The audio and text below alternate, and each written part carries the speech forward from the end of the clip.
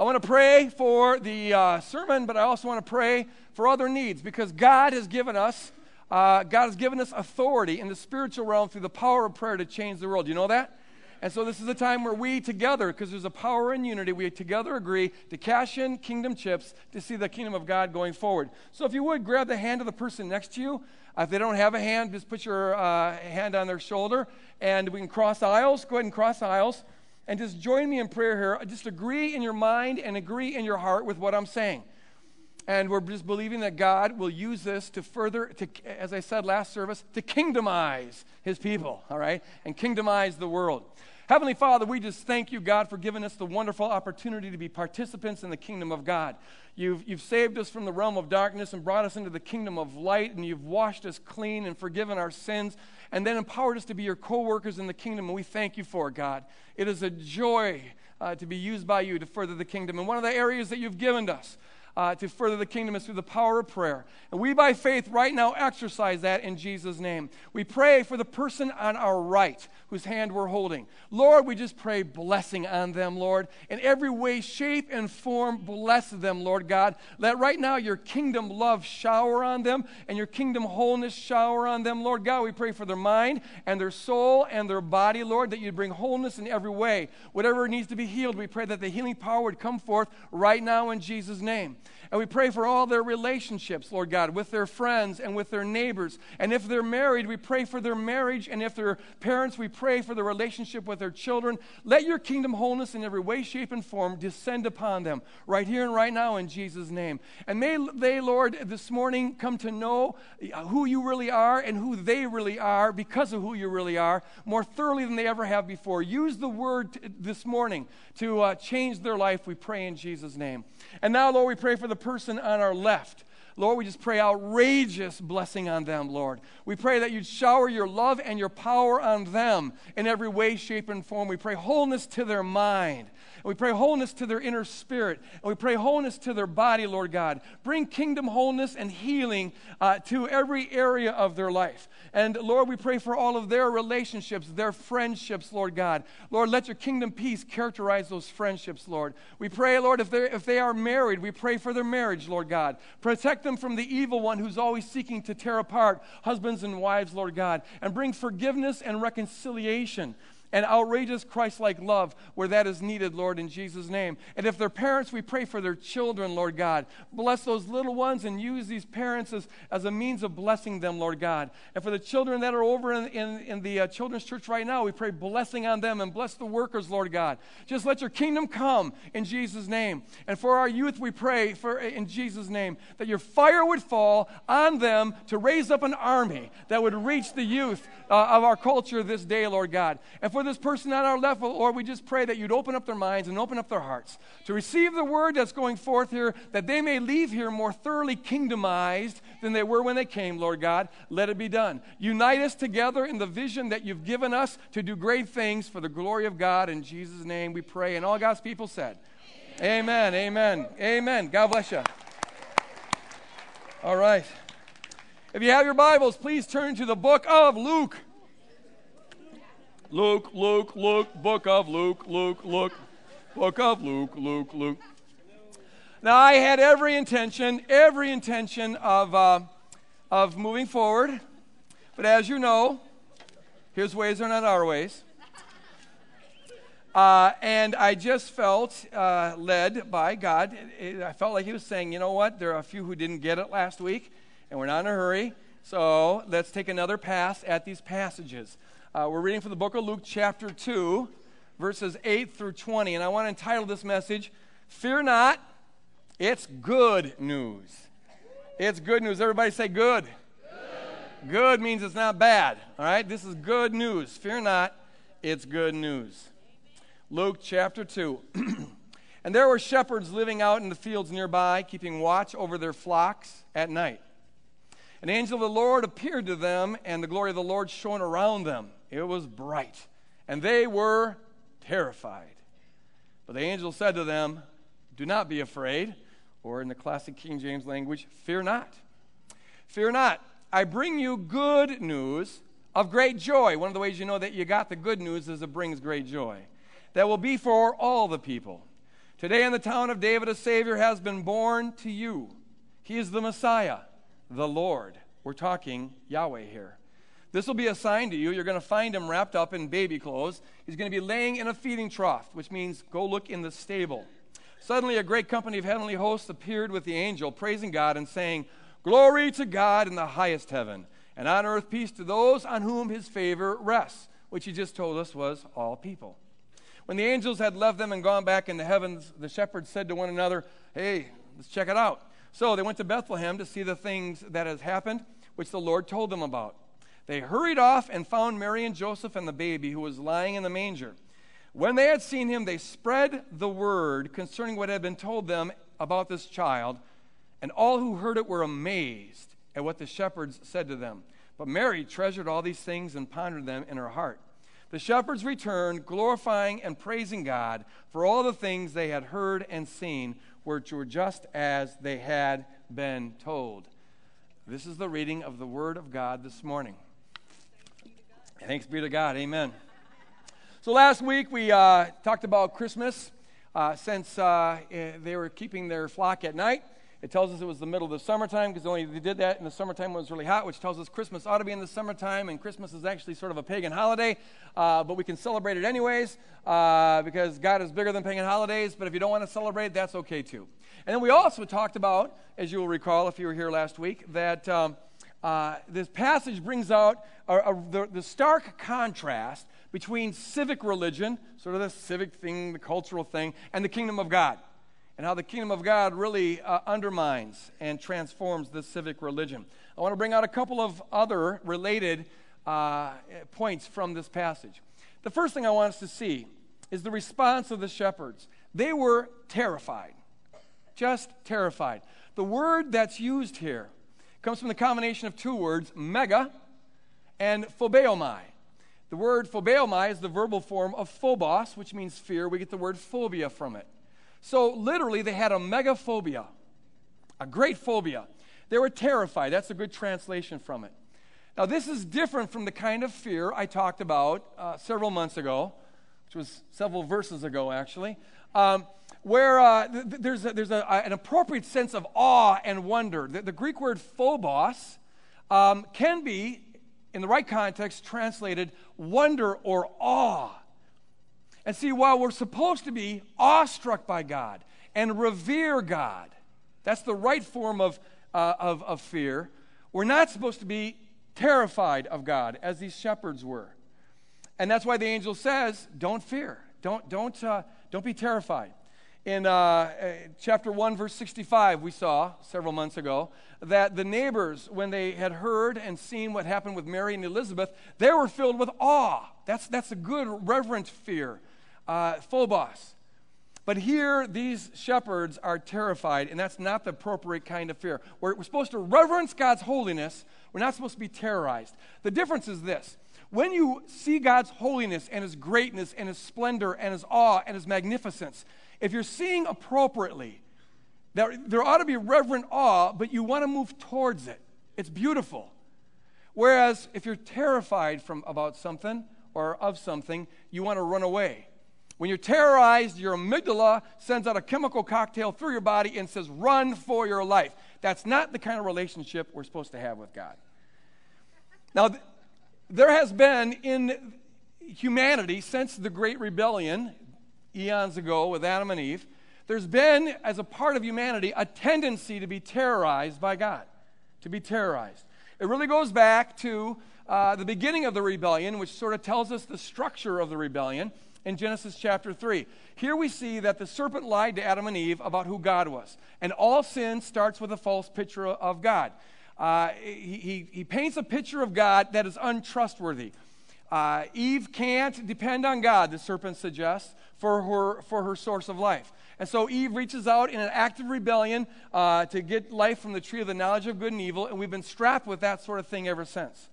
Now, Adam and Eve, up to this point, had been walking with God in the cool of the day. They had great fellowship with God in this sort of paradise. But now, because of their deceptive picture of God, they grew terrified of God. And so they heard the sound of God, the sound of the Lord walking in the garden, but now instead of moving towards Him in reverent love, they hide from him. And then God says, why are you hiding? And Adam says this. He answered, I heard you in the garden. And whereas they used to be good news for me, and I used to run towards you, now I was terrified because I knew that I was naked. I had shame, and that's why I hid. When you are terrorized, you can't move towards that which terrorizes you. And given the false picture of God, Adam and Eve knew God's power. They understood God's power, but they no longer trusted God's character. And when you are aware of God's power but don't trust his character, it terrifies you and you want to hide. And we human beings have had a tendency in that direction since the time of the Great Rebellion. It's often called the fall, but see, I don't like to call it the fall because fall is what happens to you by accident. This wasn't by accident. This was an act of rebellion. It was the Great Rebellion. We have a tendency to be terrorized by God. And you can't passionately love and be in a life-affirming, celebrating relationship with one who terrorizes you. But we have that inclination. I remember, as many of you know, I was raised in a rather strict but fairly dysfunctional Catholic home. And when my family blew apart through a divorce when I was 12, I stopped going to church and gave up on religion and all of that. And so I had 5 years where I was really kind of sowing my wild oats, and I considered myself to be an atheist and got involved in a lot of nasty things, like drugs. Well, one night I was walking home from this party, and I was higher than a kite. And I looked up at the stars, and I just beheld the glory of the stars and how just wonderful they were. But all of a sudden, I thought I saw, sort of like the Wizard of Oz face start to be configured in the stars. And I was terrified. And all of a sudden, the thought occurred to me that if there is a God, which I don't believe there is, I didn't believe there was. I do now, okay? I just want to... But see, at the time, I didn't believe there was a God, but I thought, if there is a God and he has the power to create this awesome universe, what if, and this is my thinking here, what if he has got a malevolent streak in him? What if he's partly evil? What if he's sadistic? And the thought of, I was just aware of how much we are at the mercy of this cosmic being if he exists. And actually, my disbelief at this stage, and I think this is true of a lot of people who don't believe in God, it's a way of hiding. It's a way of saying it just terrifies me to think that God is there. And that's not the biblical sense of having a reverent awe. This is about having this worry, this legacy of the rebellion that God doesn't have a trustworthy character. When you become aware of God's character, but you don't trust his power, it builds terror in you. Last year, Paul Eddy is a good friend of mine. He's one of our overseers. One of my best friends. We hang out a lot together. We write books together. And we go to academic conferences together to discuss deep theological topics. And one night, we always room together. And the thing about Paul is he's got a kind of a morbid streak in him. In fact, I think he's rather sick. But that's a different issue. And he one night decided to indulge his sort of tormented sickness. And he was just having fun with me. But... we were talking about Islam and fatalism, because Islam is, at least most manifestations of Islam, it's a fatalistic religion. It believes that Allah just predestines everything. And right and wrong is defined by Allah's will. If Allah wills it, it is right, no matter how wrong it seems. And so Allah here wills all the evil in the world, and Allah wills people to go to hell eternally and all of that. But you have to say it's right because Allah is the one who holds the cosmic gun, and you don't want to disagree with the person who holds the cosmic gun. So we were talking about fatalism, and there's actually some Christians who believe that as well, that God just predestines all the evil and predestines people to go to hell, but he does it for his glory, and you better say that it's good and lovely and beautiful, otherwise you might be one of the ones that end up in hell. So we were talking, and Paul says, dude, what if that was true? And I was like, get out of here. I mean, come on, you know the Bible, you know God revealed in Jesus Christ, and I know he's just jerking me around. I said, you know that it's not true. He says, yeah, but see, it just occurs to me, if it is true, then your thinking it's not true is part of the predestination. You were fated to think it wasn't true, and maybe God is just, kind of jerking you around because he wants to jerk you around because he's got all the power. He can do that if he wants. So maybe everything you think is true is actually false, and maybe everything you think is false is actually true, and maybe everything you think is good is really evil, and maybe everything you think is evil is really good, and the whole thing's predestined because God wants to get off on just torturing you throughout eternity. That could happen. He could do that if he wanted, I said, you need to get more sleep or see a therapist or something. But he had a point there. You see, if you unless you trust the character of God, the power can terrorize you because God can do whatever he wants. He's got the power to do that. Now see, if there's any part of your being that doesn't trust the character of God, that will to that degree pollute your relationship with God. If you believe that God is just this mega power without character, your relationship to God will take on some of the ambiance of an abused little girl living under an abusive father. An abused child will, if the father's kind of arbitrary and just does whatever he wants, but then he insists that what he's doing is good, the little kid will say and do whatever she needs to say and do in order to keep from getting hit. But she can't really believe it. So you want me to say that what you're doing is good, you're beating the dog, and you're saying you're really loving the dog? Well, then I'll say yes if you ask me, because I don't want to be beaten like the dog. And I'll say you're the most lovely dad in the world, because I'm terrorized here, and I don't want to get hit. And so also, some people have a terrorized relationship with God, where they're in a survival mode, like an abused kid saying, just tell me what I need to do, tell me what I need to say, tell me what I need to believe, and I'll say it, and I'll do it, and I'll believe it. But see, there's no life in that relationship. There's no love, real, genuine love in that relationship. It's an external relationship that is there for survival purposes. It's there to keep you from getting pounded. And we've had a tendency in that direction since the rebellion. So it's not really surprising that when God shows up, the shepherds are terrorized. They're just terrorized. The glory of God shines. And see, if you know who God is, you go, it's beautiful. It's awesome. I revere this God. That'd be the appropriate relationship. But because we're part of this rebellious race, there's a part of us that wants to go, run away! They're terrorized.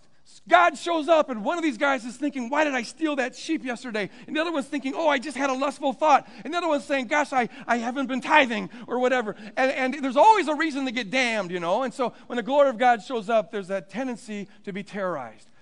And that's why the angel says, don't be terrorized. Don't have your megaphobia of God, because I have got good news for you. I've got good news. And the good news brings great joy. Now listen to this. I got good news. Here's what you need to know about God. Trust me on this one. Here's his character. The Lord has become your Savior. Yes, God, the big God who you otherwise would be terrorized by, you need to know right here and now that he is using all that power to be your Savior. God, with all that power, is on your side. Yahweh is weighing in your corner. He is your advocate. He wants to come under you. In fact, the angel says, here's the good news. You're going to find the Lord Yahweh lying in a little manger, born as an outcast in a stable. He has made himself as lowly as possible, as humble as possible. This God, with all of that magnificent power, has lowered himself to become a vulnerable baby to outcast parents born in a stable. That's the character of God, and that is good news. Amen. Amen. And this God is going to use all that magnificent power that spoke those stars into existence. This God, here's his character. This God is going to use all that power to, instead of crush sinners, to serve sinners, to attract sinners like prostitutes and tax collectors. And this God's going to use all that power to heal the sick and to heal the deaf and make the lame walk. He's going to use that power in your favor. He is your Savior. He is your Lord. He is your lover. And this God's going to use all that magnificent, mind-boggling, unthinkable power to set the captives free, to free people from demonization and free them from lies, because you shall know the truth and the truth shall set you free. And this God's going to use all that power, amen. He's going to use all that power to finally go on the cross and let himself get crucified in an act of incredible self-sacrificial love. And this God's going to use all that power to conquer the devil, to set the devil's slaves free, to reconcile you to the Father, to wash you clean, to make you whole, to restore you to eternal life with him. That's the kind of God that we worship. That's his character. And that is good news.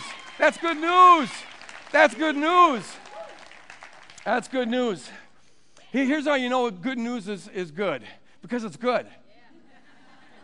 Honestly, there is a lot of variations of what's called good news out there, but when you listen to it, it's ugly news. It's bad news. It's condemning news. It's religious news. Oh, but they call it good because the cosmic gun is to their head, and they're supposed to call it good. But here's the thing. You can always tell the true gospel from the false gospel, and the word gospel just means good news. You can always tell the true gospel from the false gospel because the true gospel is good. The true gospel creates great joy. The true gospel makes you want to move towards it rather than away from it. The true gospel wants you to become unveiled rather than hiding. The true gospel causes great joy. It draws you in. You know good news from bad news because the good news is good. And this angel had good news for them. The Lord has this kind of a character. And then the angel adds something here. Look at this. He says, I bring you good news of great joy that will be for all the people, and that includes you. Today in the town of David, a Savior has been born to you. A little bit redundant there, aren't we, little angel? I bring you, to all people, to you. Now why does he do that? It would be enough to say, I bring good news, and a Savior is being born, and the Savior is for all people. But instead he says, to you. Well, he says, this is personal here. I'm bringing you. We don't know how many shepherds there were. Tradition has 3. Could have been 30. We don't know. But I'm bringing you guys, good news. He personalized it. Now, why does he do that? And here's why. Because shepherds could easily come to believe that there is good news. It's just not really going to do them any good. Shepherds, as I mentioned last week, they were pretty far down on the social strata. They were down on the totem pole of privilege. And it often happens in life, doesn't it, that if you're not up on the totem pole of privilege, there can be good news, but it never quite trickles down to where you are. Somebody say amen. And so these shepherds could say, yeah, we've heard good news before, but we never really benefit from it. I mentioned last week how the term good news was part of this civic religion centered on the emperor. Whenever Augustus did something good, the choirs would proclaim good news. When he had a military victory, they'd proclaim good news. When an emperor was born, they proclaimed good news. But that didn't make a bit of difference to these shepherds. Not a bit. Their life went on day after day, a hard life, working 18 hours a day probably, out in the hot sun, and nothing that happened in the stratosphere of the upper class really trickled down to them. And so they could have believed that, yeah, there's good news, but for shepherds like us, well, we know what happens to good news. It never quite makes its way to us. And so the angel personalizes and says, no. This is good news for you, really. This has got your name on it. This is really for you. And so it is with a lot of us. It's one thing to believe in good news. It's another thing to believe that the good news is for you. To really let that get on the inside. The good news is for you. Some of us have it in our mind, probably all of us to some degree, that the good news maybe is for other people, but it's not really for us. I have myself struggled with that some. It's a lot easier for me to believe good news for somebody else than it is to believe it for myself. I've mentioned this probably too many times, but one time when I was a little kid, Grandma comes home with good news. She's got Christmas presents ahead of time for all the kids. But it turns out it's not quite good news for me because I'm a bad little boy, and bad little boys don't get presents. And so if you're in that kind of environment, it's easier for you to believe that, yeah, there's good news, but it just never makes its way to me. And so some of us have lived as the outsiders on good news, and it can take a lot of different shape, a lot of different forms. You can hear that there's good news. The economy is improving and wages are going up. Yeah, that's good news, but it's not going to benefit you a whole lot because you're working minimum wage, and that hasn't hardly gone up at all in like 17 years. So wonderful good news, it just doesn't apply to me. Or you hear that the good news, there's tax breaks. Unfortunately, it's not in your low tax bracket. And you hear that the housing industry is soaring. That's good news, wonderful, but you're homeless, and that's not going to really benefit you a whole lot. Or you hear that there's good news, they're cracking down on crime. Unfortunately, you're a criminal, so it's not really good news on you. You always can be on the outsider. But see, here's what the angel is saying to you. It's like, okay, look, maybe you've been on the outside of every other morsel of good news that's ever been told, but you're not on the outside of this one. This good news is for you. Yes, you.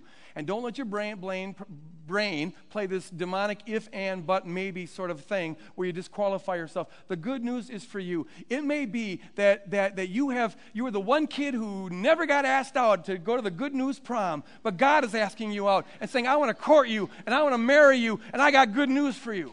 Amen? Amen. It may be that, it could be that the good news has always passed you up. The job promotions have always passed you up, and the social gatherings have always passed you up, and you've always been a misfit in every kind of a membership there ever was, but God is saying that you're not a misfit in the kingdom, or rather the kingdom is made for misfits, and you may not be a member of any great social club, but you're a member of the body of Christ. This good news doesn't pass you by. This good news is for you. It's for you. Yes, you. And don't let your brain play into this if, ands, buts, maybes. Oh, I'm the one person in this auditorium who's got this particular sin, or I'm the one person in this auditorium who's done this or that thing in the past. No, it's for you. It's personal. This package has got your name on it. Maybe you never got a Christmas present in your life, but you got a Christmas present right here. That's the best Christmas present you could ever hope for. The good news is for you. Here's what the good news says about you. Hear this with your name on it. You ravish the heart of God. I didn't make that up. That's in the Song of Songs. You are one over whom the Lord rejoices. You, yes, you are one over whom the Lord sings. You are one over whom the Lord claps his hands. Zephaniah 3:17. It's got your name on it. You are one. You are the one that God throws the party for. You are declared righteous. You are declared holy. You are declared free from condemnation. You are declared absolutely free from any kind of sin. You are the temple of God. You, yes, you are the member of the body of Christ. You, yes, you are filled with the fullness of God. And you, yes, you are blessed with every spiritual blessing in Christ Jesus. You've been bought with an infinite price. It's got your name on it. You have unsurpassable worth. You have been entirely forgiven. You've inherited an eternally infinite rich inheritance. You are inseparable from the love of God. You, yes, you, God will never leave or forsake you. It's got your name on it. It's not just for the person to your right or the person to your left. It's got your name on it. This isn't just for the holy, it's especially for the unholy. This isn't just for the righteous, this is especially for the unrighteous. This certainly isn't just for the religious, it's especially for the irreligious, and that means that we're all part of it. Amen. Can you internalize that? Can you picture Jesus right here coming to you and saying, Carla, that all applies to you. I got good news for you, Carl. Jesus says, I love you with an everlasting love. I've filled you with my spirit. I've made you my radiant bride. And John, you don't disqualify yourself from this, because my truth is bigger than all the lies in your head. And I want you to know that you are my son. You are my child. You are a mighty warrior in the kingdom of God. And I've showered you with every spiritual blessing in Christ Jesus. And you, Betty, and you, Kent, and you, Jehoshaphat, or whatever your name is. Hear your name. Picture Jesus and hear your name.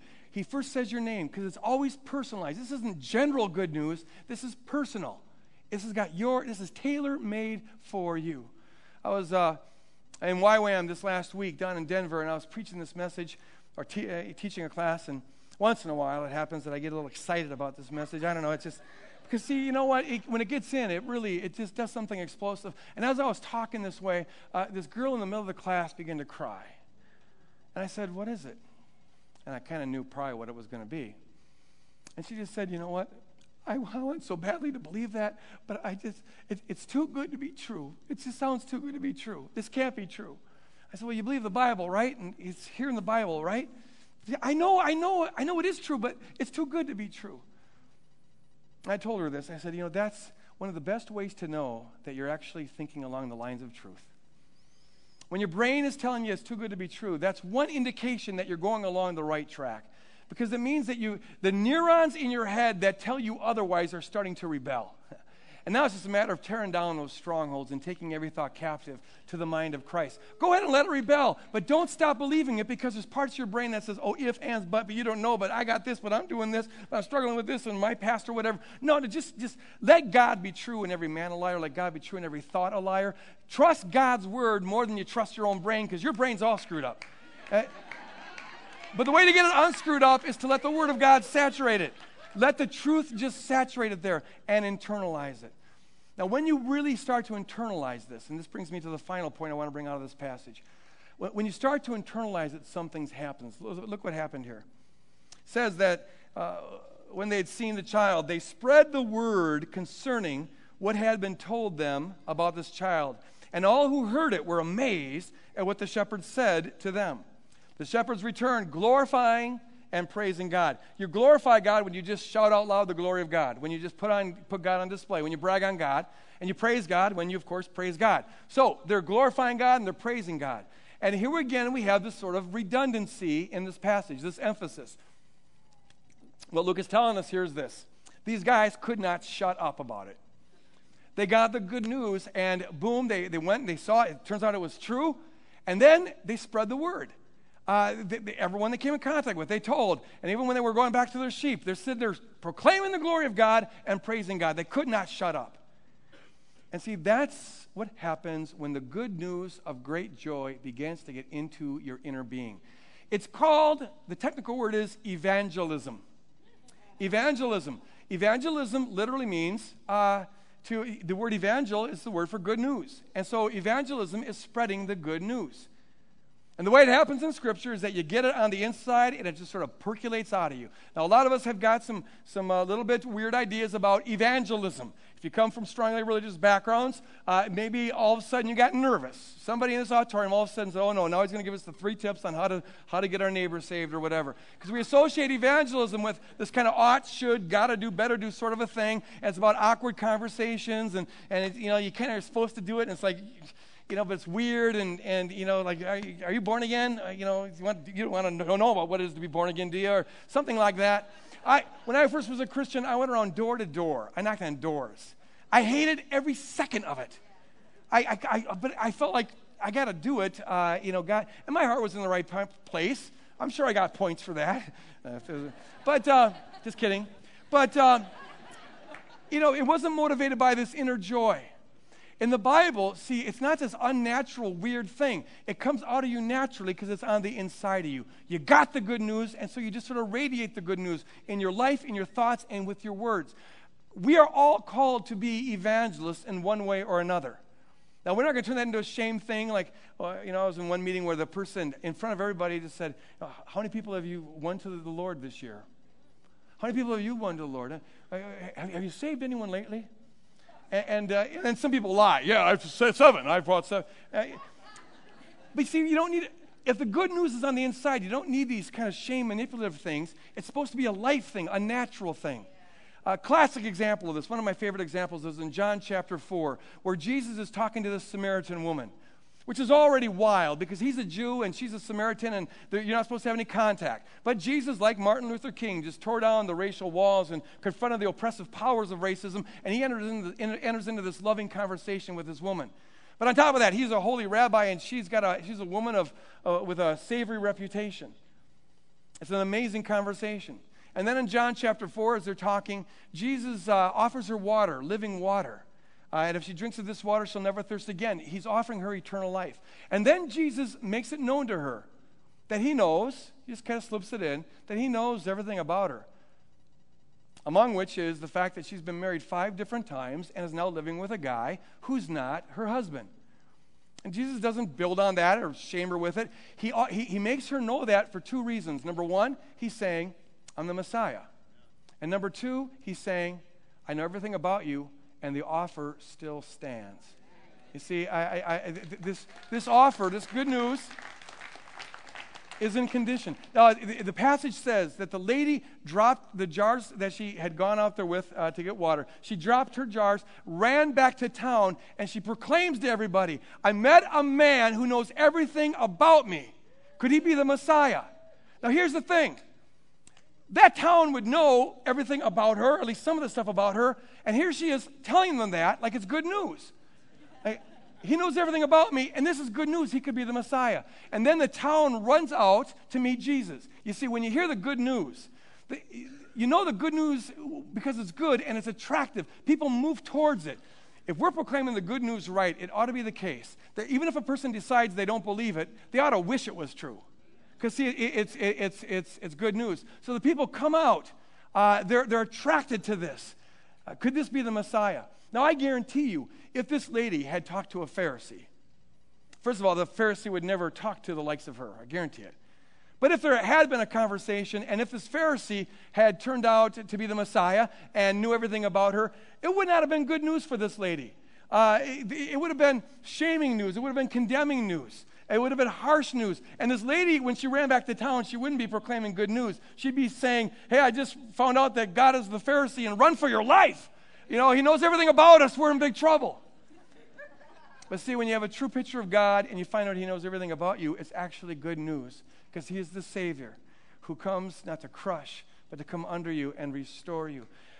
Evangelism happens when we really get it, when we really get it on the inside. That is good news. When people are excited, it comes out of them in different ways. A little while ago, I was on a plane with a guy. I sat down next to him, and I met him, and he met me. Within 30 seconds, he's showing me his baby picture. That's this big, huge baby. And I was like, oh, your poor wife. The little Buddha. But he was just so proud.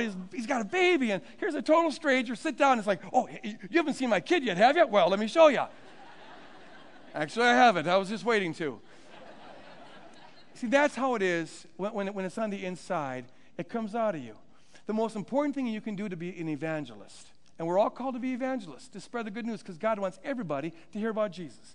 But that shouldn't be a weird, awkward thing. The most important thing to do to become an evangelist is to really get it on the inside. To spend time where you just enjoy the Lord and the Lord enjoys you. And you, as Heather was saying earlier, you walk in this truth and you speak the truth. You spend time just picturing Jesus tell you the truth about who you are. We've got handouts on the visitors table about your identity in Christ. Take those things, memorize it. And hear Jesus tell you what he's already told you in the Word, but it's got your name attached to it, because that is just so powerful. And as that gets exciting on the inside, it comes out. The second thing that's necessary to be an evangelist is you just walk in love. You walk in love. Walk in love. Love people. As Martin Luther King said, just love people. Love your enemies. Love your friends. Walk just blessing people, agreeing with God that every person you see has infinite worth. And as you walk with that mindset, as you have the good news and you see people who possibly don't have the good news, a part of you wants to share it. But it's not this forced thing. An opportunity arises where maybe they say, will you tell me why you care about me? You keep on doing nice things. Why do you do that? Boom. You just share. Yeah, not a chick track or something like that. No, you just share what's really on your heart. Why is it that you seem to have a good disposition no matter what happens? Well, I got some good news a while back, and it's just changed my life. Do you know what God thinks about you? He's passionately in love with you. And you just naturally share the good news. We share the good news with every Christ-like thing we do. Some are called to sow, others are called to reap, but we spread the good news by what we do, by what we think, by how we pray, but also by what we say. Be an evangelist and spread the good news. It really is good news. And it's a wonderful opportunity that we have to be used by God to really impact people's lives, to bring them in on this party that God calls the kingdom of God. Close your eyes for a moment. I just want to say this prayer.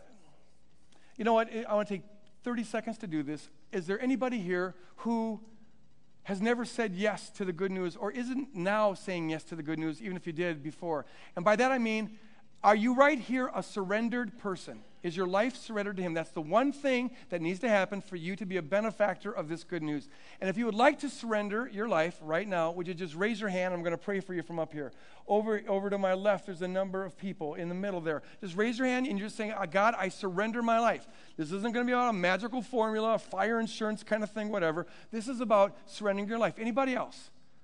I see a couple of hands in the back over there. Wonderful. Praise God. Holy Spirit, the rest of you guys be praying. If you're already a kingdom person, a hand over there. Just be praying that God would open up these hearts, open up these lives. Wonderful. Amen. Over there, I see the hand. Okay, and even if I don't see it, God sees it. And you're doing this before God. Okay, amen. Praise God. Holy Spirit, keep on working. You're saying, I surrender my life. He's Lord, and now you're going to live for him. We're going to pray this prayer. The Bible says, confess with your mouth that Christ is Lord, and you shall be saved. There's an importance in saying it. So pray this prayer out loud. This is like a wedding vow. You're committing your life. Don't do this unless you're ready to commit your life.